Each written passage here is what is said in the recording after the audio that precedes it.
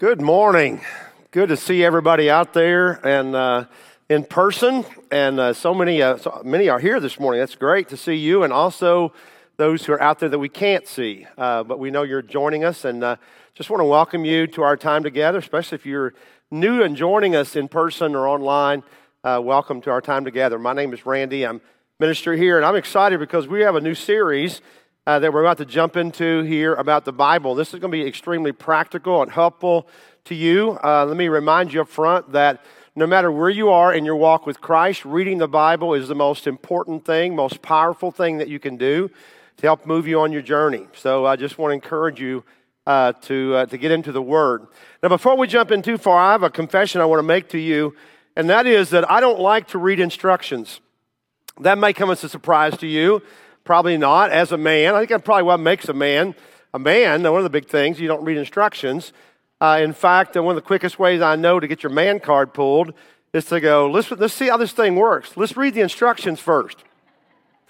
Guys don't do that. Now, sometimes I got to be honest with you, get you in trouble, because this morning I go back here to make some of this hot tea, and I run the K-cup machine over with water and mess it all up, and Dan has to fix it. But every now and then, somebody's going to be there to help bail you out, right? So why read the instructions? But you know what? The reality is that when you have something really important, for me, if I spend a bunch of money on something, I'm going to probably be more likely to read the instructions on it.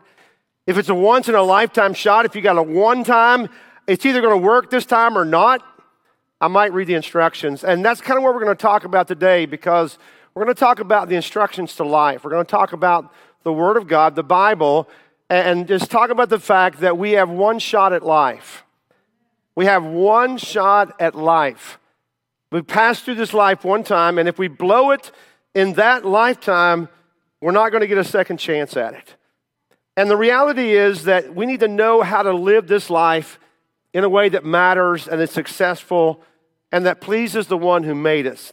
That's really important. You can get by with assembling a swing set for your kids and never look in the instructions. It might work. It might even be safe and not fall down on them. But for some it's important to life, you and I need to know what we're doing, especially as a parent. Because I want to tell you, as a parent, your failures could echo down through generations. Your failure as a parent, your failure to lead, could echo down and impact others. On the other hand, your success in pleasing God and being living a successful life will leave a legacy for generations to follow along. And like Tony said earlier, oftentimes we encourage people, read your Bible to know how to live life, but oftentimes we don't tell you how to do that or show you how to do it. And the reality is that the Bible, for many of us who've read it for years, we're very comfortable with it. But for a lot of people, it can be intimidating and very challenging to read it. For example, if you sit down and read the Bible from cover to cover, page one, which is how we read most books, if we read like that, you're probably going to struggle in some ways, because the timeline in the Bible can be kind of confusing, to be honest with you. It's a little bit complicated about how to understand the structure of the Bible. There's oftentimes repetition in the Bible. People say, I just read the same story a couple of weeks ago when I'm reading through the New Testament especially. You may not understand who a certain section of Scripture is written to, or maybe how one part of the Bible relates to the rest of the Bible or another part of the Bible. So the Bible really isn't a novel. It's not written in that way that you can sit down and read through like that. It's not a normal book also, because the writings are not written by a human being. The writings are really inspired by God Himself. He is the author. Here's what it says in 1 Corinthians 2. The natural person does not accept the things of the Spirit of God, for they are folly to him. He is not able to understand them because they are spiritually discerned. Many things you read in the Bible will strike you as being very unusual, odd. And you may look at that and you go, well, that doesn't make sense to me. And so we need God's help to understand the Bible. And we ought to ask God, help me understand your word. Help me discern the things of the Spirit, because they may be foolishness to the world around us. Our natural minds oftentimes struggle with what we can't see and what's not easy to understand. And that's one reason why the Bible illustrates a lot of spiritual truths, and it kind of applies them or parallels them with everyday things that we do understand, like God being our Father. We get the idea of a father. And also Jesus talking about his parables and comparing them with things like fishing and farming and ranching, things that are pretty commonplace to us. And we begin to see the truths that are there because the Bible illustrates and parallels them with things that we do understand. Now, we call the Bible a book. And I was thinking about that. You know, we know what a book is, with something we hold in our hands, has a cover and pages inside. For many years, the Bible was kind of limited to that. We all knew that to be the Bible. But today, the Bible is available in many different formats. In fact, I see several of you out there, not only with your Bible, your book Bible, but your phone Bible or your tablet Bible, because the Bible is in many different forms today. I personally use an app called YouVersion. If you don't have a Bible reading app, YouVersion is awesome. It's free. Download it to your phone. You always have it with you. Even if you don't have internet access, you got the Bible right there. And sometimes I read through the Bible in the mornings, but sometimes I let the Bible read to me. And I think that's kind of cool. Your book can't do that. So there's one thing your phone can do or a tablet can do, a computer. So that's a cool thing as well. Maybe if you have your hands full and you just want to hear the word, you can do it anytime. It's always going to be with you. So I would encourage you to check that out a little bit. You know, and while the book really is a book, even an online book or a book that we can have on our phones, it really is more than a book. It's a collection of books, and it's written by many different authors. Not just one, but several, as we're going to see here in a moment. So I wanted to take some time this morning and kind of just really start basically about the Bible and just try to help familiarize you with it. I know we have people who have read the Bible all their lives. I know we have people that have probably never read the Bible, seriously. So we're going to kind of be basic, but I think encourage everyone. So let's look at the makeup of the Bible. So if you have your Bibles with you, you can open them up, or your tablet to the table of contents. Even a tablet sometime will have a table of contents there, but open it up if you want to. And we'll see that the Bible's divided, first of all, into two major sections. There's the Old Testament and the New Testament, and they're very different. The Old Testament is first, so naturally if you began reading it as a book, you would probably read the first book of the Bible, the book of Genesis. But the Old Testament is made up of 39 separate books written by 28 different authors. 39 books, 28 authors. It covers a time span of over 4,000 years, from creation all the way down to 400 years before Jesus was born. So that's a broad span of time that the Old Testament covers there. It's made up of three different types of books. First of all, there are history books. There are books that just tell us what was happening, what happened back then, including creation, the first humans, everything, how the world began to develop. And it's also interesting that Bible history intersects with secular history. It's one of the ways that we can find this fascinating, to hear what was going on in the rest of the world. And we learn so much. We learn a lot about what's happening in the world through the Bible. So there's the historical books. The second part of the type of books are poetry. Now, if you're like me, you're not a big poetry person, But it's not just poetry. It's not just words that rhyme. There are lots of poems, but songs and hymns and stories that are in the section of poetry. And it's a beautiful place. The Psalms are a beautiful example of that. Song of Solomon are some of the poetry books that we have there. And then the third section of the Old Testament are called the prophetic books.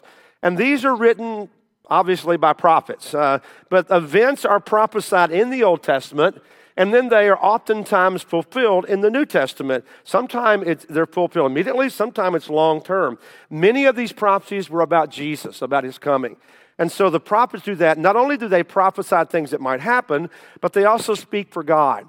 So those are the three types of books that are in the Old Testament. The Old Testament primarily, historically, talks about the Jewish nation. So if you want to study the history of the Hebrew nation, you would need to read the first 17 books of the Bible, Genesis through Esther. To understand the poetry of Israel, you would need to read the next 5 books, Job through the Song of Solomon. And by the way, Job was probably the first book that was ever written. Job took place very early in the history of the world. The prophecy of Israel can be found in the final 17 books, Isaiah through Malachi. So the Old Testament as a whole is not one continuous story that begins and then flows through. I have to admit that for a while, I thought that's how it was, that it began with Genesis and then it ended with Malachi. But the reality is those last 17 books are all prophets, and they all overlay into and on top of some of the history, like the Kings and Chronicles. You kind of have to back up and see where they take place in there. So understand that the Old Testament is not one continuous story.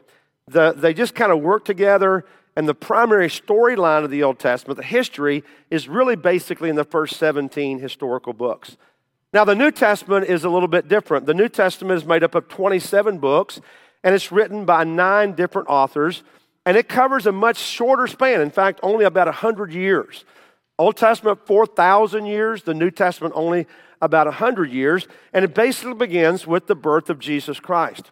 Now, like the Old Testament, the New Testament doesn't read like a storyline or novel from one book to the next. And some people misunderstand that, and then they find repetition. They find repetition in the first 4 books of the New Testament. I'll tell you why in just a second.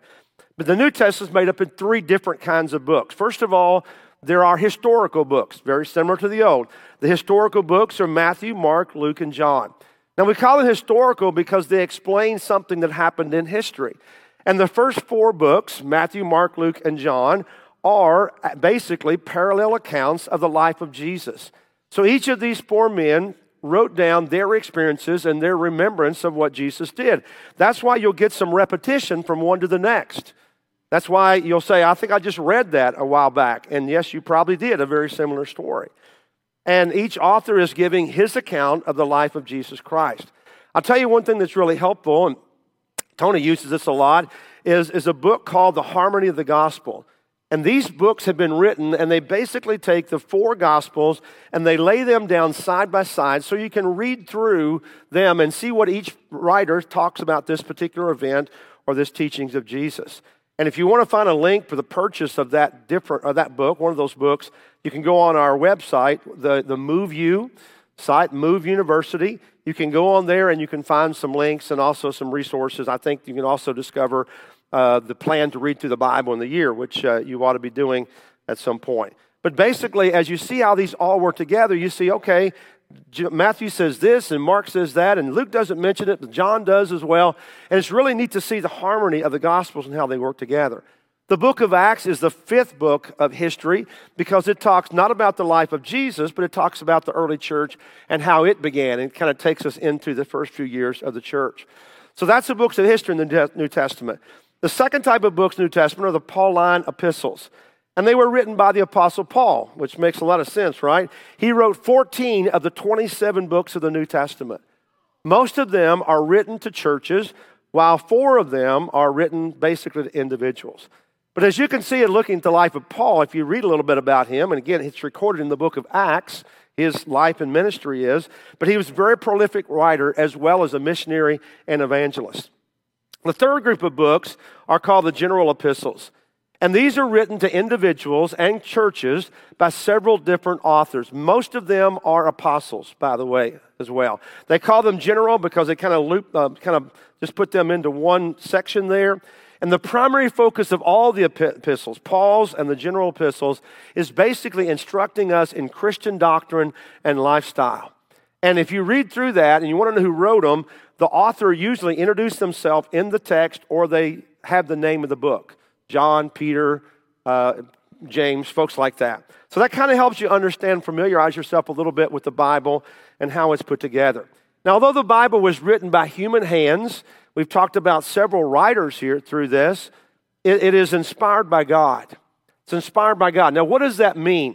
Well, 2 Peter chapter 1 says, "For no prophecy was ever produced by the will of man, but men spoke from God as they were carried along by the Holy Spirit." So God inspired human writers. It was written by a man's hand. It was written by a human being who wrote it down. But God, through this Holy Spirit, inspired them in the words to say. And so they didn't just write their thoughts. They did use their style of writing. You'll see that the Bible's written in different styles because different authors, right? But the Holy Spirit inspired them as they wrote these words. Jesus told his disciples in John 14, "But the Helper, the Holy Spirit, whom the Father will send in my name, he will teach you all things and will bring to your remembrance all that I have said to you." So Jesus is telling his disciples, one day you'll record this, And I know you think you'll forget it, but the Holy Spirit will remind you gently, bring these things to remembrance as you write them down. You see, as in true in all areas of life and history, someone always needs to document what's happening, what happened in the past, and who said what, so subsequent generations will know. And this is the most important information that the world will ever know, and that's why it's so important that we have the Bible. That's why we need to treasure the Bible as God's Word. Now, the inspiration of the Bible is what gives the Bible its authority. You know, we talked a few weeks ago about how authoritative God's Word is truth, and it is true because it's inspired by God. It's why we accept it as ultimate truth and what we got our lives by. 2 Timothy chapter 3 says, all Scripture is breathed out by God and profitable for teaching, for reproof, for correction, and for training in righteousness. So as believers, you see, we have to be willing to let the Bible confront us and correct us and teach us, and we view it as the very Word of God. I love that verse of Scripture because it says that Scripture is breathed out by God. It is the breath of God that we have that comes to us. We're going to talk more about this a little bit later in the series, but we got to understand that when God speaks, we listen. It is truth. That's how we guide our life. It's the instruction book of life. We want to walk and live by the book.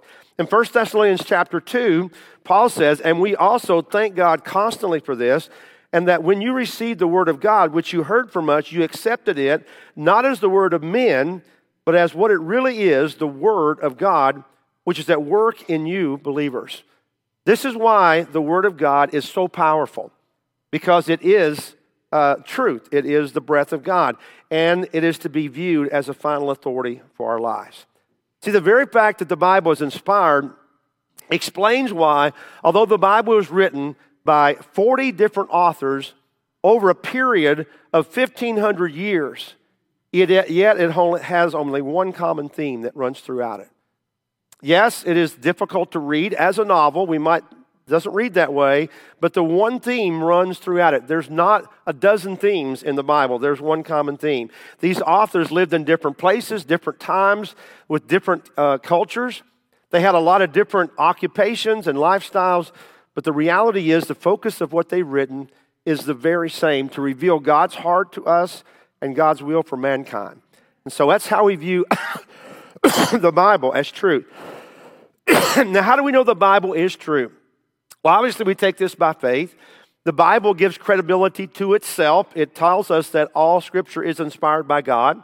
The true church believes it to be the truth, but there are other outside sources, and this is what I think is kind of fascinating about the credibility of the Bible, the reliability of the Bible. It's not just that the Bible says the Bible itself is true, but there are other proofs out there that we can look at that even secular people who may not even be believers can say, yeah, it is true. It makes sense. And these are some of the ways. So I want to give you some of the ways that we can prove that the Bible is credible. The first one is there are thousands of biblical manuscripts. There are thousands of biblical manuscripts. There's not just one copy of the Bible that we go back to and say that was it. There are thousands of them. Now, we do not have any of the original writings. In other words, the writings that Paul wrote by his own hand, we don't have any of those. The reality is they were written on things that like animal skin and other materials that deteriorated very, very quickly. We don't have those originals, but what we do have are copies and copies of the originals. Now, how can we know that they're accurate? Well, there's a way that people check the accuracy of ancient documents, and that is by comparing copies that they have that have come from different sources in different places. There are an incredibly high number of surviving copies of original biblical manuscripts. Not the original, but the copies of the original. Now, these copies are called manuscripts, and there are roughly 6,000 surviving manuscripts of the New Testament alone, 6,000 of them. This makes it the most credible document of all ancient documents that are out there. The next closest contender of that time era is Homer's The Iliad. It has only 600 existing copies, and there are 6,000 of the Bible. So you can see there's quite a bit of difference there. Now, the value of having a large number of these manuscripts is that it allows the people, those who are seeking to prove this, to examine and compare writings, which is valuable when you might take a copy from one culture or one geographical area and compare it to another. And when they're making these comparisons, you can determine if the documents were reliably copied from the original source, and you can determine if the writers have strayed from the sources or seeing where that might have happened. And so that's kind of how they prove the credibility of an ancient document of any sort. So in short, having an abundance of these manuscripts shows us that copying Scripture is not like a game of telephone. You probably played telephone when you were younger, right? You sat in a circle or a line, and one person said something and whispered it in the ear of another, and then they told the next person what they heard, and they told the next one what they heard. That's not how the Scripture was translated and passed down through time. It's not a game of telephone. In reality, there was so much effort and so much credibility that was put into this process. When you compare the amount of manuscripts evidence that we have, it shows that the New Testament is 99.5% accurate, and that the vast majority of differences are in spelling or just in minor copying errors of some sort. Now, most importantly, though, you ought to know that not a single variation in these thousands of manuscripts has ever been shown to affect a theological issue. It's not like if there was a small error of copying, it's not like they said opposite things. It's just like a spelling issue or something very small. And while there may be differences among the manuscripts, we can have confidence that they stayed true to the originals because the copies themselves are so close to one another. They're so close to one another, even though they've been written at different times and in different places. So much effort was put into that process. Touch back on that just in a moment again. But the one thing that we find proof in are the manuscripts, 6,000 pieces of the New Testament. The second proof is archaeology. And I'm not an archaeologist, but I'm kind of fascinated by it a little bit. But archaeology supports the biblical record. It has repeatedly confirmed the accuracy of Bible places, events, and people. Thousands and thousands of archaeological finds have corroborated the accounts of the Bible. And that evidence that we have quickly puts an end to any kind of allegations that the history in the Bible might be questionable. That place never existed. No, they probably found that place or evidence of that place in their digging. BeThinking.org has a few important examples of such evidence from archaeology. So if you want to look it up, BeThinking.org is a great place to look at. Now, it's also important to note that while archaeology has never proven everything in the Bible, and you wouldn't expect it to, it is true that an archaeological find has never disproven a single biblical event, a civilization, or an individual. On the contrary, in fact, there are numerous incidences in the Bible that archaeology has upheld the facts the Scripture has and disproved the skepticism of academics. Now, over there in Bible lands, every inch has historical relevance. Now, here in the U.S., there's lots of land, and your yard probably doesn't have any archaeology digs in it, but over there, almost everything has some archaeological value. And as they dig, they begin to find things. And as they build roads and houses, they discover things all the time. And countless cities and towns that are mentioned in the Bible have been discovered through excavation and to find many of these places that we read about, including the city of Nazareth. I think there's a picture up there. In 2009, basically, Nazareth was excavated. And then Capernaum, which is Jesus' base of operation, in the 1960s, they began to dig and excavate areas like this. I know Tony's been over there and seen these areas. We mentioned one time before the Pool of Bethesda. People kept saying, well, where's the Pool of Bethesda? Well, it was discovered in the 1930s. The Pool of Siloam was discovered in 2004. And many other major finds, including important areas in Jerusalem. In fact, it would be impossible to list all of the archaeological finds that do support biblical accounts. Now, keep in mind, too, over there, in some of those cities, they just continue to build on top of the past buildings. For example, in Thessalonica, I was able to pass through there, but there are no archaeological finds there because they just kept building on top of it. There's a major modern city there, but there's no finds. Everything is underneath the city. On the other hand, Philippi, I've shown you pictures of that before. In Philippi, they stopped building. They had earthquakes and some other reasons they stopped the city, so there's no modern city. So the entire city of Philippi is an archaeological dig. And so they prove these things by their research And that's pretty cool that we can find that, see that today. Thirdly, there's proof that the original writings were faithfully preserved, that they were faithfully preserved. You know, in the 1940s, a little shepherd boy threw a rock into a cave near the Dead Sea, and he heard something crack, heard a break, and he went in and they discovered what would be the first of the Dead Sea Scrolls. You probably heard of them. 15,000 fragments of about 850 scrolls from ancient Judaism. Most of this is from the Old Testament, the Dead Sea Scrolls.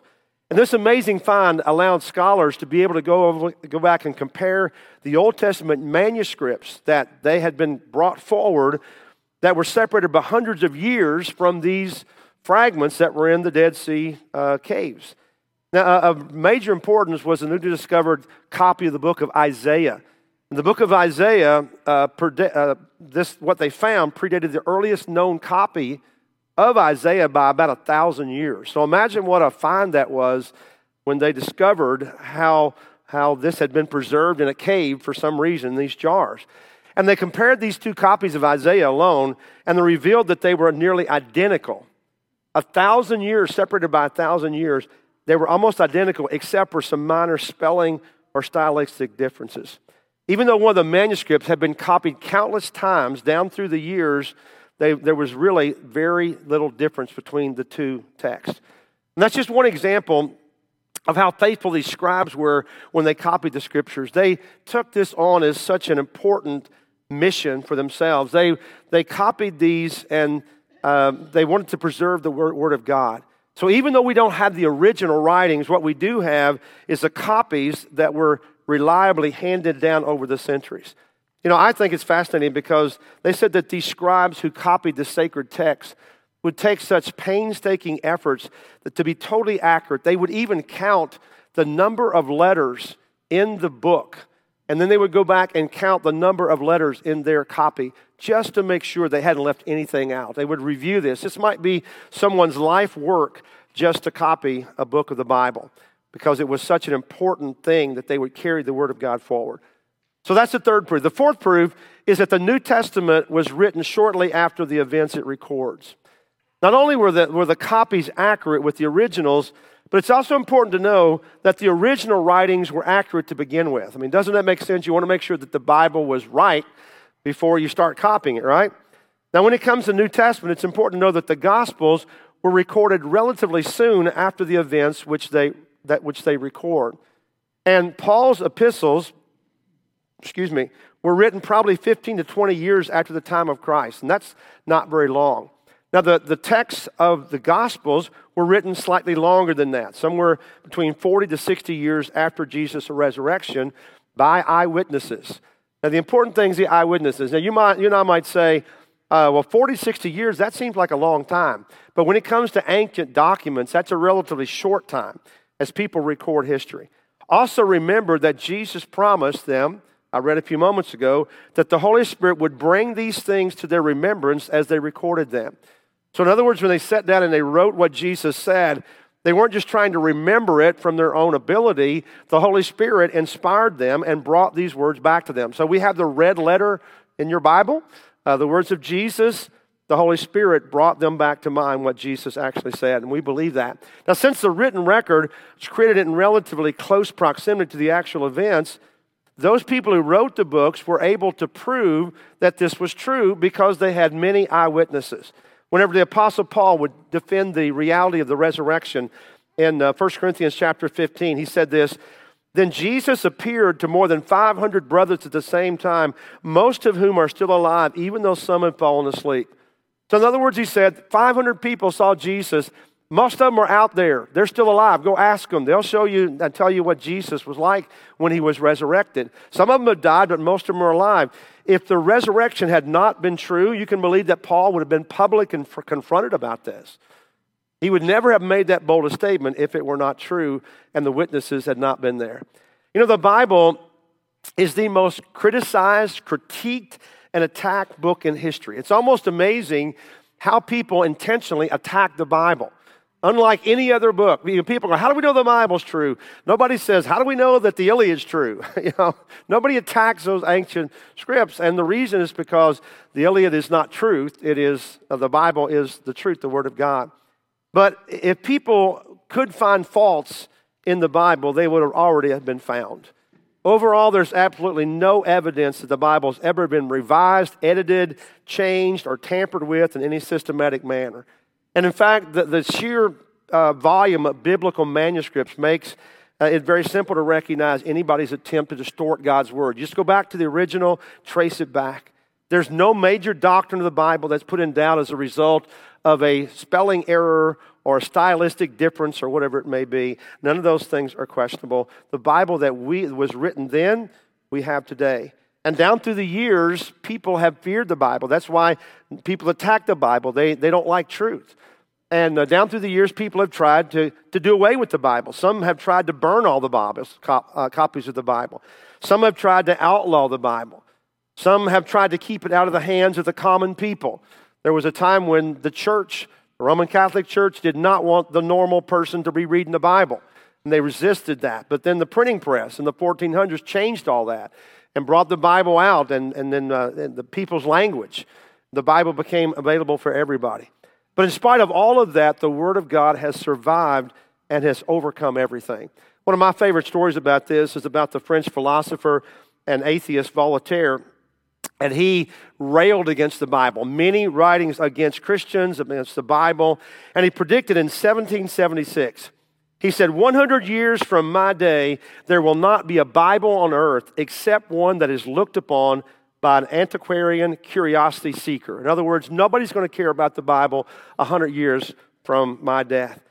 And what is ironic is within 50 years after his death, in an ironic prince of providence, the very house in which he lived and wrote and spoke these words was used by the Evangelical Society of Geneva as a storehouse for Bibles and gospel tracts. Isn't that incredible? The Word of God will persevere throughout all attacks until the return of God. How can we trust the Bible? We've just looked at a few, just kind of touched the tip of the iceberg. How can we touch the Bible? Trusted it is the true Word of God. And God has preserved His Word despite the unintentional failings and intentional attacks of human beings. And the reality is it's remained down through time because it is truth. And we can have utmost confidence that the Bible that we have today is the same Bible that was originally written. The Bible, God's Word, and we can trust it. Now the reality is we all have access to the Bible, but do we read the Bible? If we understand it's true, it's credible, it's reliable, then we ought to be looking at it as the instruction for life. You have one life to live. Don't blow it. The Bible tells you how to live. We read and study the Bible because it's the only way to know God. It's the only way to discover salvation. It's the only way to assure that when this life is over, this temporary life that we live, that we're going to live forever with our Heavenly Father. And so I want to encourage you to read the Bible. It's so important to be reading the Bible. Now, if you need a plan to read the Bible, sometimes people struggle with that. But there is a plan out in the lobby on the table there to read through the Bible in a year. Now, that's a great challenge to some people. But if you've never read the Bible at all, maybe you don't want to start with reading through the Bible in a year. If you want to just begin reading the Bible, you've never tried, start with the book of John, the Gospel of John. And we'll give you a great study of the life of Jesus. And then you can move into Acts, the history of the church, and then you can move on in to basics about Christian living. So let me encourage you. Again, the most important thing you can do, read your Bible. It is truth. It is God's Word, and we can trust it.